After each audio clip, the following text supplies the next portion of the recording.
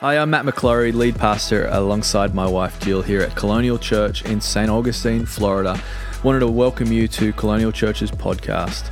We are a church that believes in Jesus and people, which means we believe in you. So why not today subscribe to this podcast and choose to grow your life spiritually and in all the other ways as well into everything that God has got for you. God bless you, and I hope you enjoy this episode. Incredible. So we're going to be blessed this morning. Brad is a dear friend. He absolutely challenges me, inspires me. I love hearing him preach. I learn so much whenever he speaks, and he sits under some amazing, amazing teaching at Passion City, and we're going to be so blessed today. So would you stand with me? Can we give a big Colonial Church welcome? Come on this morning to Pastor Brad Jones as he brings the word.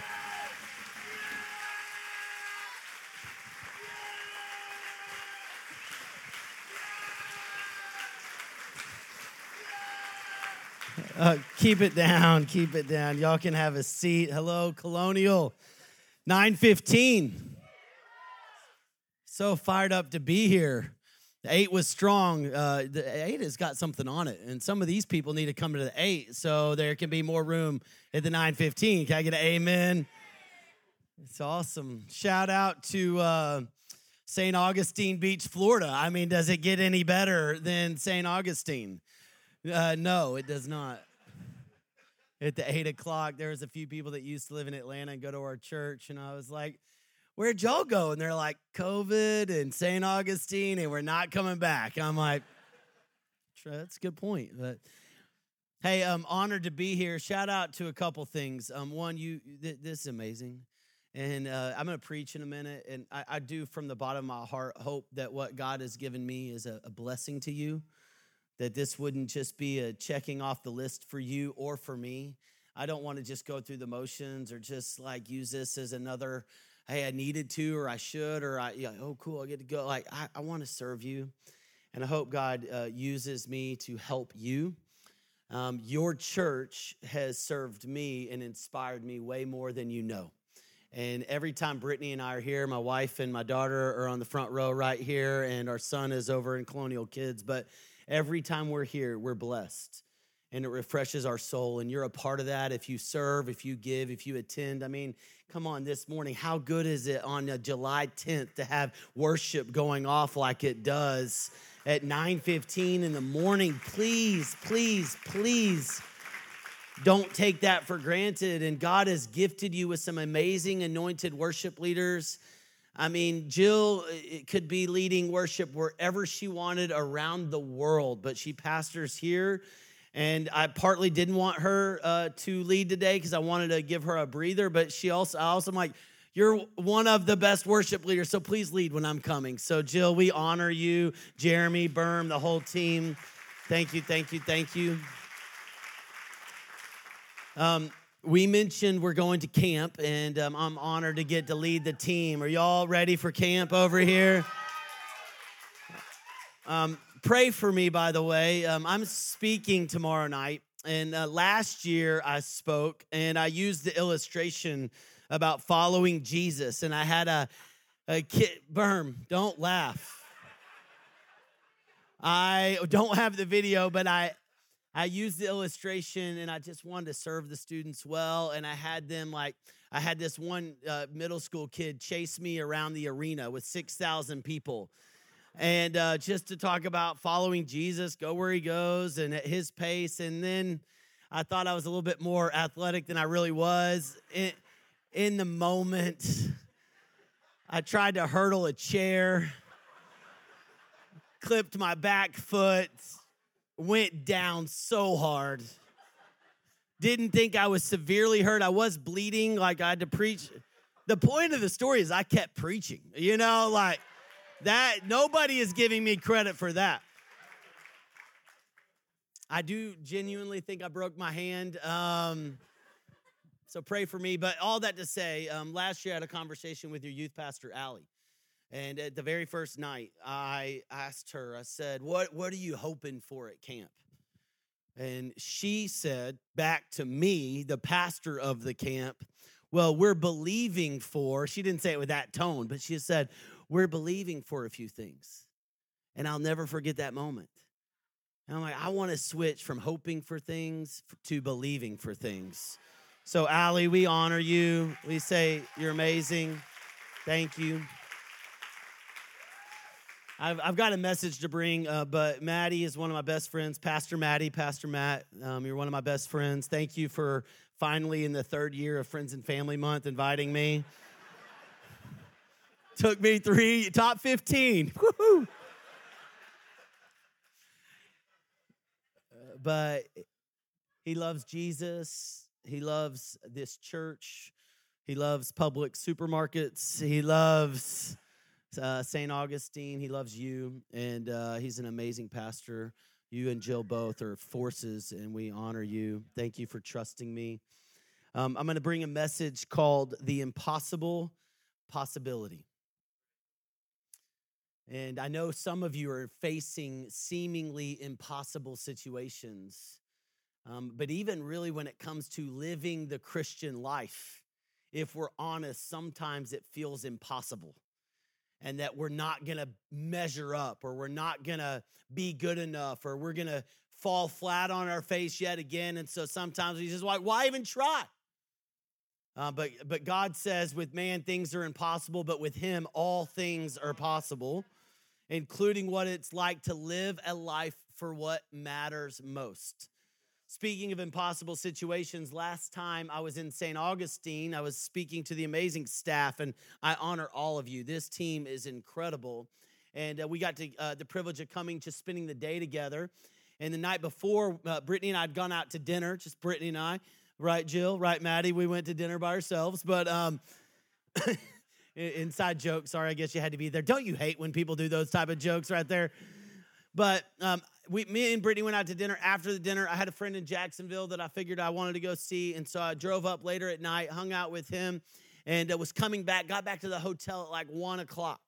And was hoping the kids and Brittany were asleep, and I was just going to sneak in quietly, go to bed, get up to the room, put my key, it unlocks. I start pushing the door open, and that security latch that only can be released from the inside of the door. I'm like, Brittany, did you not want me in?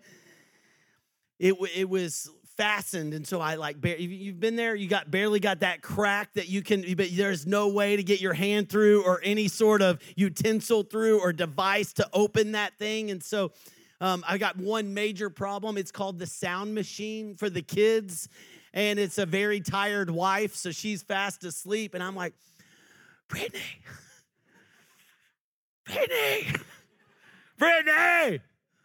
nothing. Bang, bang, bang, bang, bang, bang, bang. Nothing. Brittany! People at the other rooms are now opening their door going, you okay? 1 a.m. Go downstairs. Talk to the lady at the front desk. Hey, could you call XYZ room? We ring it. Nothing. We ring it again. Nothing. Like, this is an impossible situation. At 3:30 in the morning, true story, not preacher exaggeration.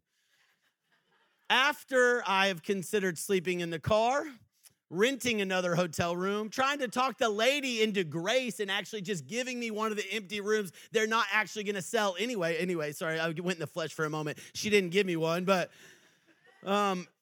I was reading a book and my Bible in the lobby at 2:30 a.m., like trying to, not fall asleep. Finally, on the 20th phone call, Brittany answers and is like, hello? And I'm like, babe.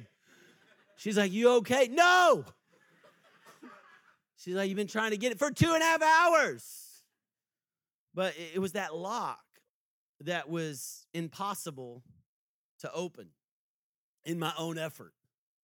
I wonder if sometimes you feel like that about your faith in Jesus. One, about you following God.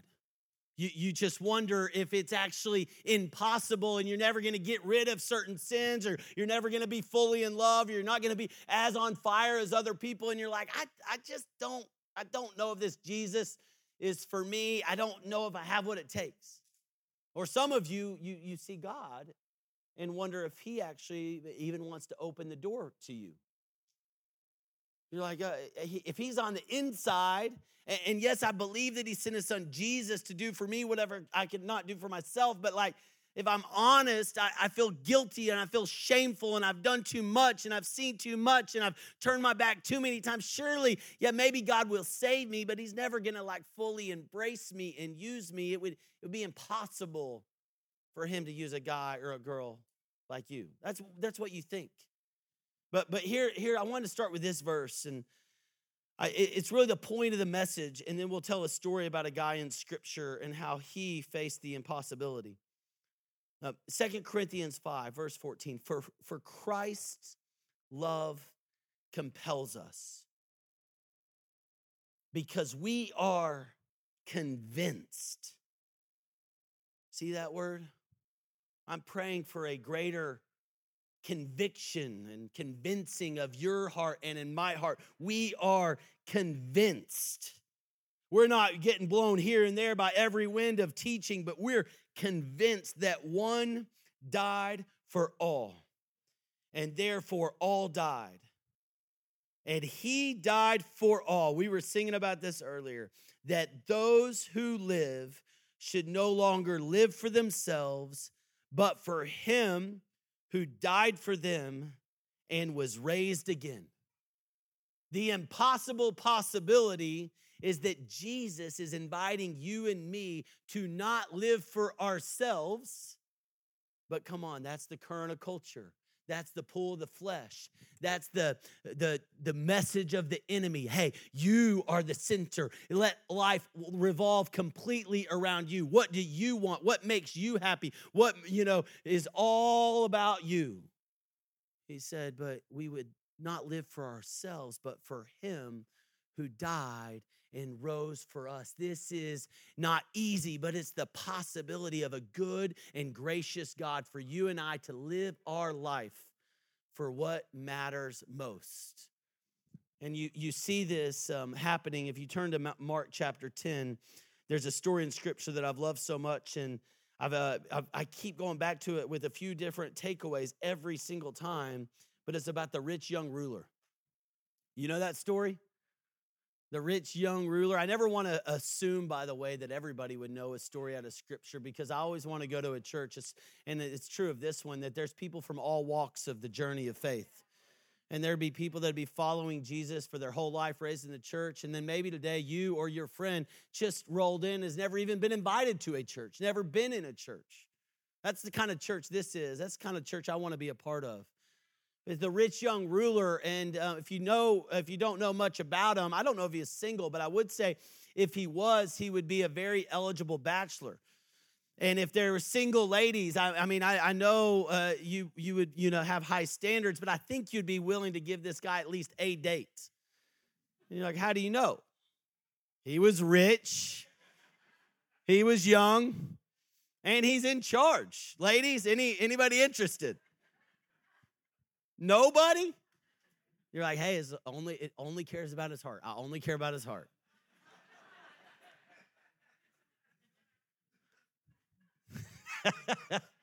The guys are like, is she hot? Then but he was, sorry, let's get back on track. When he talks about him being a ruler, it's important to know this guy wasn't like living his life for all the wrong things. He was actually a very moral person. He was a leader, because remember, this is a religious culture. And so the people that were the leaders outwardly had it all together. And they're very intent on following the Old Testament law. So this young man was a leader, a lay leader, not a rabbi, in the synagogue. People looked up to him. On the outside, he had it all together. And he's about to run up to Jesus and ask him a question. And you would think about this guy. He doesn't need any help from Jesus. He doesn't need any spiritual question answered. He's got it all figured out. He's a leader in the synagogue. But he runs up to Jesus, says he falls at his feet, and he said, good teacher. It's a big message there. He just was thinking about Jesus as a teacher. Good teacher. What must I do to inherit eternal life? And this is a question we all ask, right? Even this man. God, if you're God, Jesus, if you're the Son of God, Holy Spirit, if you're the presence of God, what must I do to make sure when I die, I'm going to heaven? Can I have some security for my soul? Well, this is Jesus' response. Why do you call me good? No one is good except God alone. And there's the little message right there. Do we believe that Jesus is not just good, but do we believe he's God? You know the commandments. You shall not murder. You shall not commit adultery. You shall not steal. You shall not give false testimony. You shall not defraud. Honor your father and mother. Teacher, he declared, all these things I've kept since I was a boy. And this guy's like, man, this is good news. Like, okay, Jesus tells me I'm doing the right thing. And Jesus takes a turn. He says, one thing you lack. No, Jesus looked at him. I'll come back. Jesus looked at him and loved him. One thing you lack. He said, go sell everything you have and give it to the poor, and you will have treasure in heaven. Then come and follow me. And I've always wrestled with this because later in this gathering, like we do in every single service at Colonial Church, somebody's going to get up and give you an opportunity to put your faith in Jesus. And I love that. I love coming to a church where people get saved every single Sunday. Somebody got saved at the 8 a.m. You want to clap about that? Somebody got saved at the 8 a.m. But I'm pretty sure, and it didn't happen at the 8, but Pastor Matt did not get up and say, hey, if you want to get saved, bring all your stuff, bring your bank statements, let's clear it out, let's give it to Colonial Church, let's give 10% to Brad and a love offering, and then you'll get saved. You're like, that's not going to happen because we're going to get up and say, if you call in the name of the Lord, you will be saved. If you believe in your heart and confess with your mouth that Jesus is Lord, you become a child of God. What's up with this guy hearing from Jesus? He's got to sell it all. He's got to get rid of it all. Well, to understand it, you got to understand two things. One, Jesus did tell him something challenging, but he did it in love. You see that passage? Don't miss this. I would underline it in your Bible. Verse 21. Jesus looked at him and he loved him. Before he spoke into his life, it says Jesus saw him and he loved him. I want you to know, and I don't know many of you, church this size, some of you are like, I don't feel seen. I don't know if anybody knows what I'm going through, walking through. I do know Jesus sees you. He sees your heart. He sees your soul. That can be very encouraging. It also can be very frightening because nothing is hidden from God. He sees you. He knows you're good, you're bad, your highs, your lows, your dreams, your failures. He also loves you. And what is love? It's doing what's the very best for somebody. And the God of the universe is committed to you in love. So he's not trying to hold out on you. He's trying to do the very best for you. And that's what was happening with this young man. He looked at him in love and he said, you got to go get rid of some stuff. Well, what kind of stuff? You're like, if you're talking about getting rid of stuff, this is why you don't like coming to church, because it feels like maybe this guy's here to talk about money. God doesn't need your stuff. He wants your worship. He told the guy, hey, you know the commandments. And he listed 6 of the 10 commandments, the highest law, what came down through Moses on Mount Sinai on the tablets, which were put in the Ark of the Covenant. These were the top 10 rules. Everybody knew them. So Jesus quoted those, but he quoted 6 of them. And not just did he quote 6 of them, he quoted the last 6 about honoring father and mother, not defraud, no adultery. What about the first 4? We got to understand a little bit about the commandments. The last 6 are our horizontal relationships, the way we interact with each other, the way we treat people. The first 4 are about our vertical relationship, the way you and I interact with God. You shall have no other gods before me.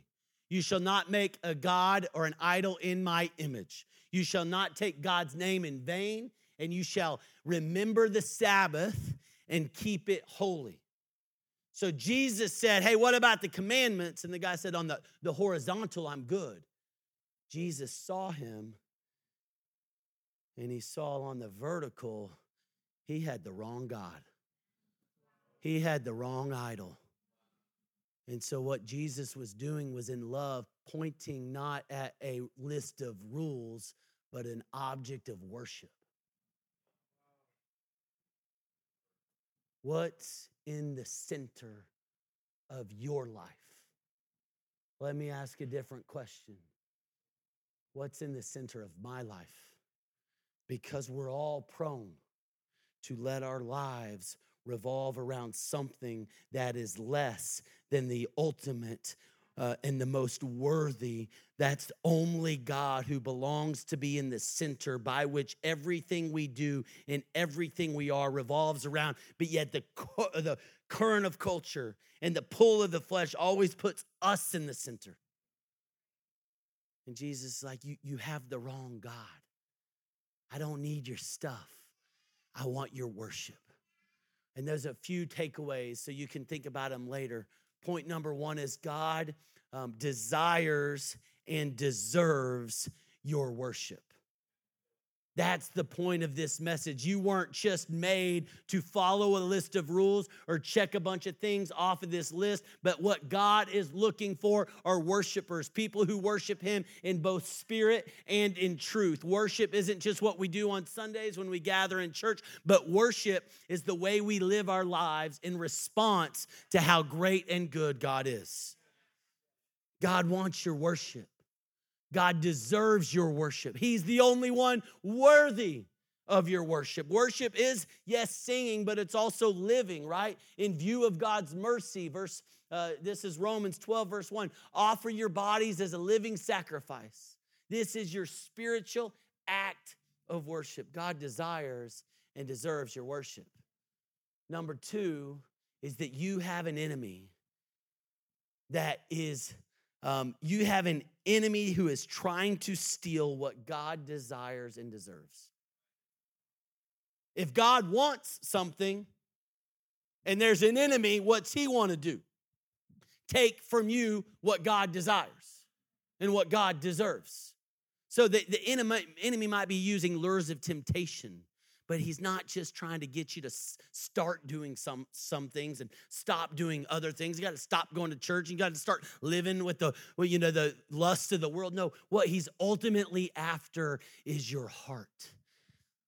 Trying to make you think that God is holding out on you. He's trying to exploit your weaknesses. You know that strategy? He's trying to find your vulnerable spots and expose them. Reminds me of when I played tennis in high school. And I know it would be a shock to y'all, but I was and am really good at tennis. Why are you laughing? You don't believe me? You don't believe me, okay. Wow. I'm going to come to pickleball on Thursday night. I'm going to show up. If I weren't at camp, I would be there. And I've actually played Pastor Matt in pickleball. It did not go well for him. It's also my birthday, so I think he and a few other people are taking it easy on me. But tennis, I had a weakness. I was pretty good at a serve, pretty good at a forehand, but I was deathly afraid of hitting a backhand. And it was so obvious that I didn't want to hit my backhand because I would be, if you ever played tennis and the ball's coming this way towards my backhand, I would just jump and try to hit that forehand. Coming time for a serve, and this is where the box is to land the serve in. I'm standing way over here. It's actually impossible for them to make me hit a backhand right now. But if it was a good serve, I'm jumping. And any good tennis player during warm-ups would have figured out that I didn't like my backhand or I wasn't good. So they would spend most of their time trying to exploit my weaknesses. You have an enemy, right? The scripture talks about, Jesus said, we have an enemy who comes to steal, kill, and destroy. And what's his tactic? To exploit your weakness. And so, yes, he knows what's those addictions. He knows what thoughts to bring up to mind. But ultimately, what he's trying to exploit is that you were created in the image of God to be a worshiper. And so if he wants to get your behavior, what he really needs to do is get something else in your worship and let your life revolve around that. Then he's good to go. He's trying to exploit that you and me are prone to worship less than what's best, less than what's worthy. So he's trying to push other things. And it could be like this guy. It could be good stuff, like success. It's not just sin, but like, for me, let's just be honest. I'm up here teaching you the word. You might say, thank you. You helped me. I could make my ministry the center of my life. And it is then another form of pride where it's about heavenly success, but it's really about the name of Brad Jones. We're prone to worship less than what's best and things that are not worthy. But we also want you to remember is that your enemy has a weakness too. That's where everything shifted for me. Is when I didn't just go to warm-ups thinking about trying to hide my backhand. Hey, as long as during warm-ups they don't see that I can't hit this, I actually started going on the offensive with my enemies or my opponents, right? And I started thinking, well, if I have a weakness, they have a weakness, I'm going to exploit that. And your enemy, the devil, he has a weakness, and his weakness is the power and the person of Jesus. You have a weapon, it is called worship. You have a power, which is Christ in you, the Holy Spirit, who trumps every power, every attack of the enemy. This is the sword of the Spirit. It's got power. So if you want to win this battle, remember you're not operating from a position of defeat, but greater is he who is in you than he's in the world. So what do you do? What's the takeaway? The one thing you must do is to cultivate a greater love for Jesus. If you want to live in the impossible possibility, because you want to do something, that's what the guy said. What must I do? How do I live this life? How do I give it all for Jesus? It's simply put, cultivate a greater love for Jesus. That was 2 Corinthians chapter 5, is that the love of Christ compels us. This is what, I don't want you to miss this. Is this man, he came and it says in verse 17 that he came up to Jesus when Jesus was on his way. What does that mean? Keys can come on up and make me sound more spiritual. Is Jesus started on his way. He was on his way to Jerusalem. He was on his way to Gethsemane. He was on his way to the cross. He was on his way to the greatest act of love the world has ever seen. And he invited this man to come on this journey. And if this man would have said yes, he would have seen for himself in the flesh with his own eyes the greatest act of love the world's ever seen. But he couldn't get his mind off of his stuff. And I just wonder, I have this picture that I want you to think about as we respond. This man ran up to Jesus and he fell on his, it says he fell on his knees. Teacher, what must I do to inherit eternal life? He's asking. You can read it later. It says Jesus tells him, and what he does is he gets up. And ultimately he says, no thanks. And it said he walked away. Jesus going that way. He went this way. And he walked away sad. And what ultimately God in love is trying to do for you and me, and there's going to be moments of pain. There's going to be things we got to give up. There's got to be things we got to shift in our lives and stop doing and start doing. And those could bring some hard conversations. There's some sad things. But ultimately, Jesus is trying to keep you, and this church is trying to keep you from being sad in the end. Because he was maybe happy in the beginning that he didn't have to get rid of his stuff, but once he found out Jesus had died on the cross, once he found out Jesus had rose from the grave, once he found out that he missed out on the greatest thing, imagine how sad he was. I had the chance to be at a church a couple months ago. Different message, but I was talking out of this passage. And I interacted with the crowd a little bit. They thought I was an amazing tennis player. No, I'm kidding. Didn't use that illustration, but I was saying I was from Texas, and this guy in the second row gave a little shout out, and we started talking. And it was the first service of the day of 4. First 2 were the older crowd. The evening 2 was at Auburn, Alabama. It's going to be full of college students. We're talking about 2,000 to 3,000 college students were going to be at this church. Well, me and Mike have a conversation. I introduced myself. He introduced himself. I'm like, thank you so much, and kind of keep preaching. Preach the second service. At the end, the second service, we're having lunch, and the pastor gets a phone call. He tells me, he said, hey, you'll never believe this, but Mike is going home from church. Got out of his car, fell over, and had a heart attack. And he didn't make it. And I was preaching a message called, What is Eternal Life? I had one conversation with one man during a message. That man had started serving that morning, parking cars. With the setting, with the rising of the sun, he was serving God's people. Makes me think about Billy over here.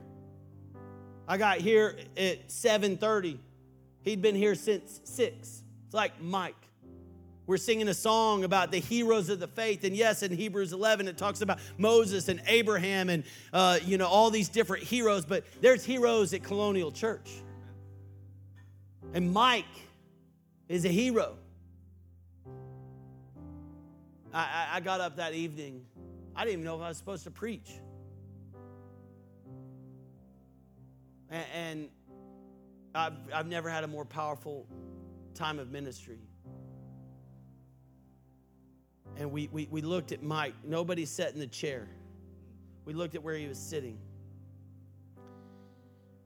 And we remembered life is but a vapor. Nobody's guaranteed tomorrow. Eternal life isn't just what happens in heaven when you die, but it's about what starts happening in your life now. Through a life lived for the things that matter most. This is eternal life, Jesus said, that they may know me, know you, and the Father who sent me. I have come so that you can have life and have it to the full. So if you want to not be sad, not only today, but in the end, just go a little bit further down your life and go, am I living for the things that matter most? Is what is in the center of my life what's worthy of living for and revolving around? Am I living today in light of eternity of a God who gave his Son to do for me whatever I could never do for myself? And that changes the conversation from, I better do this, I better do that. No, the love of Christ compels me. Because I'm convinced that one died for all. And therefore all died. And he who died so that we could no longer live for ourselves, but for him.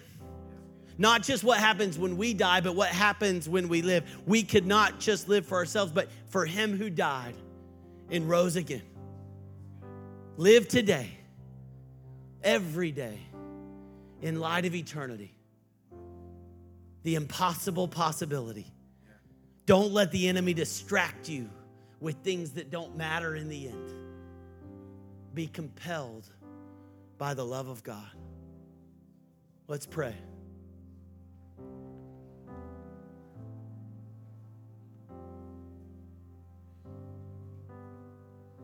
Take a moment. What is the enemy using to distract you?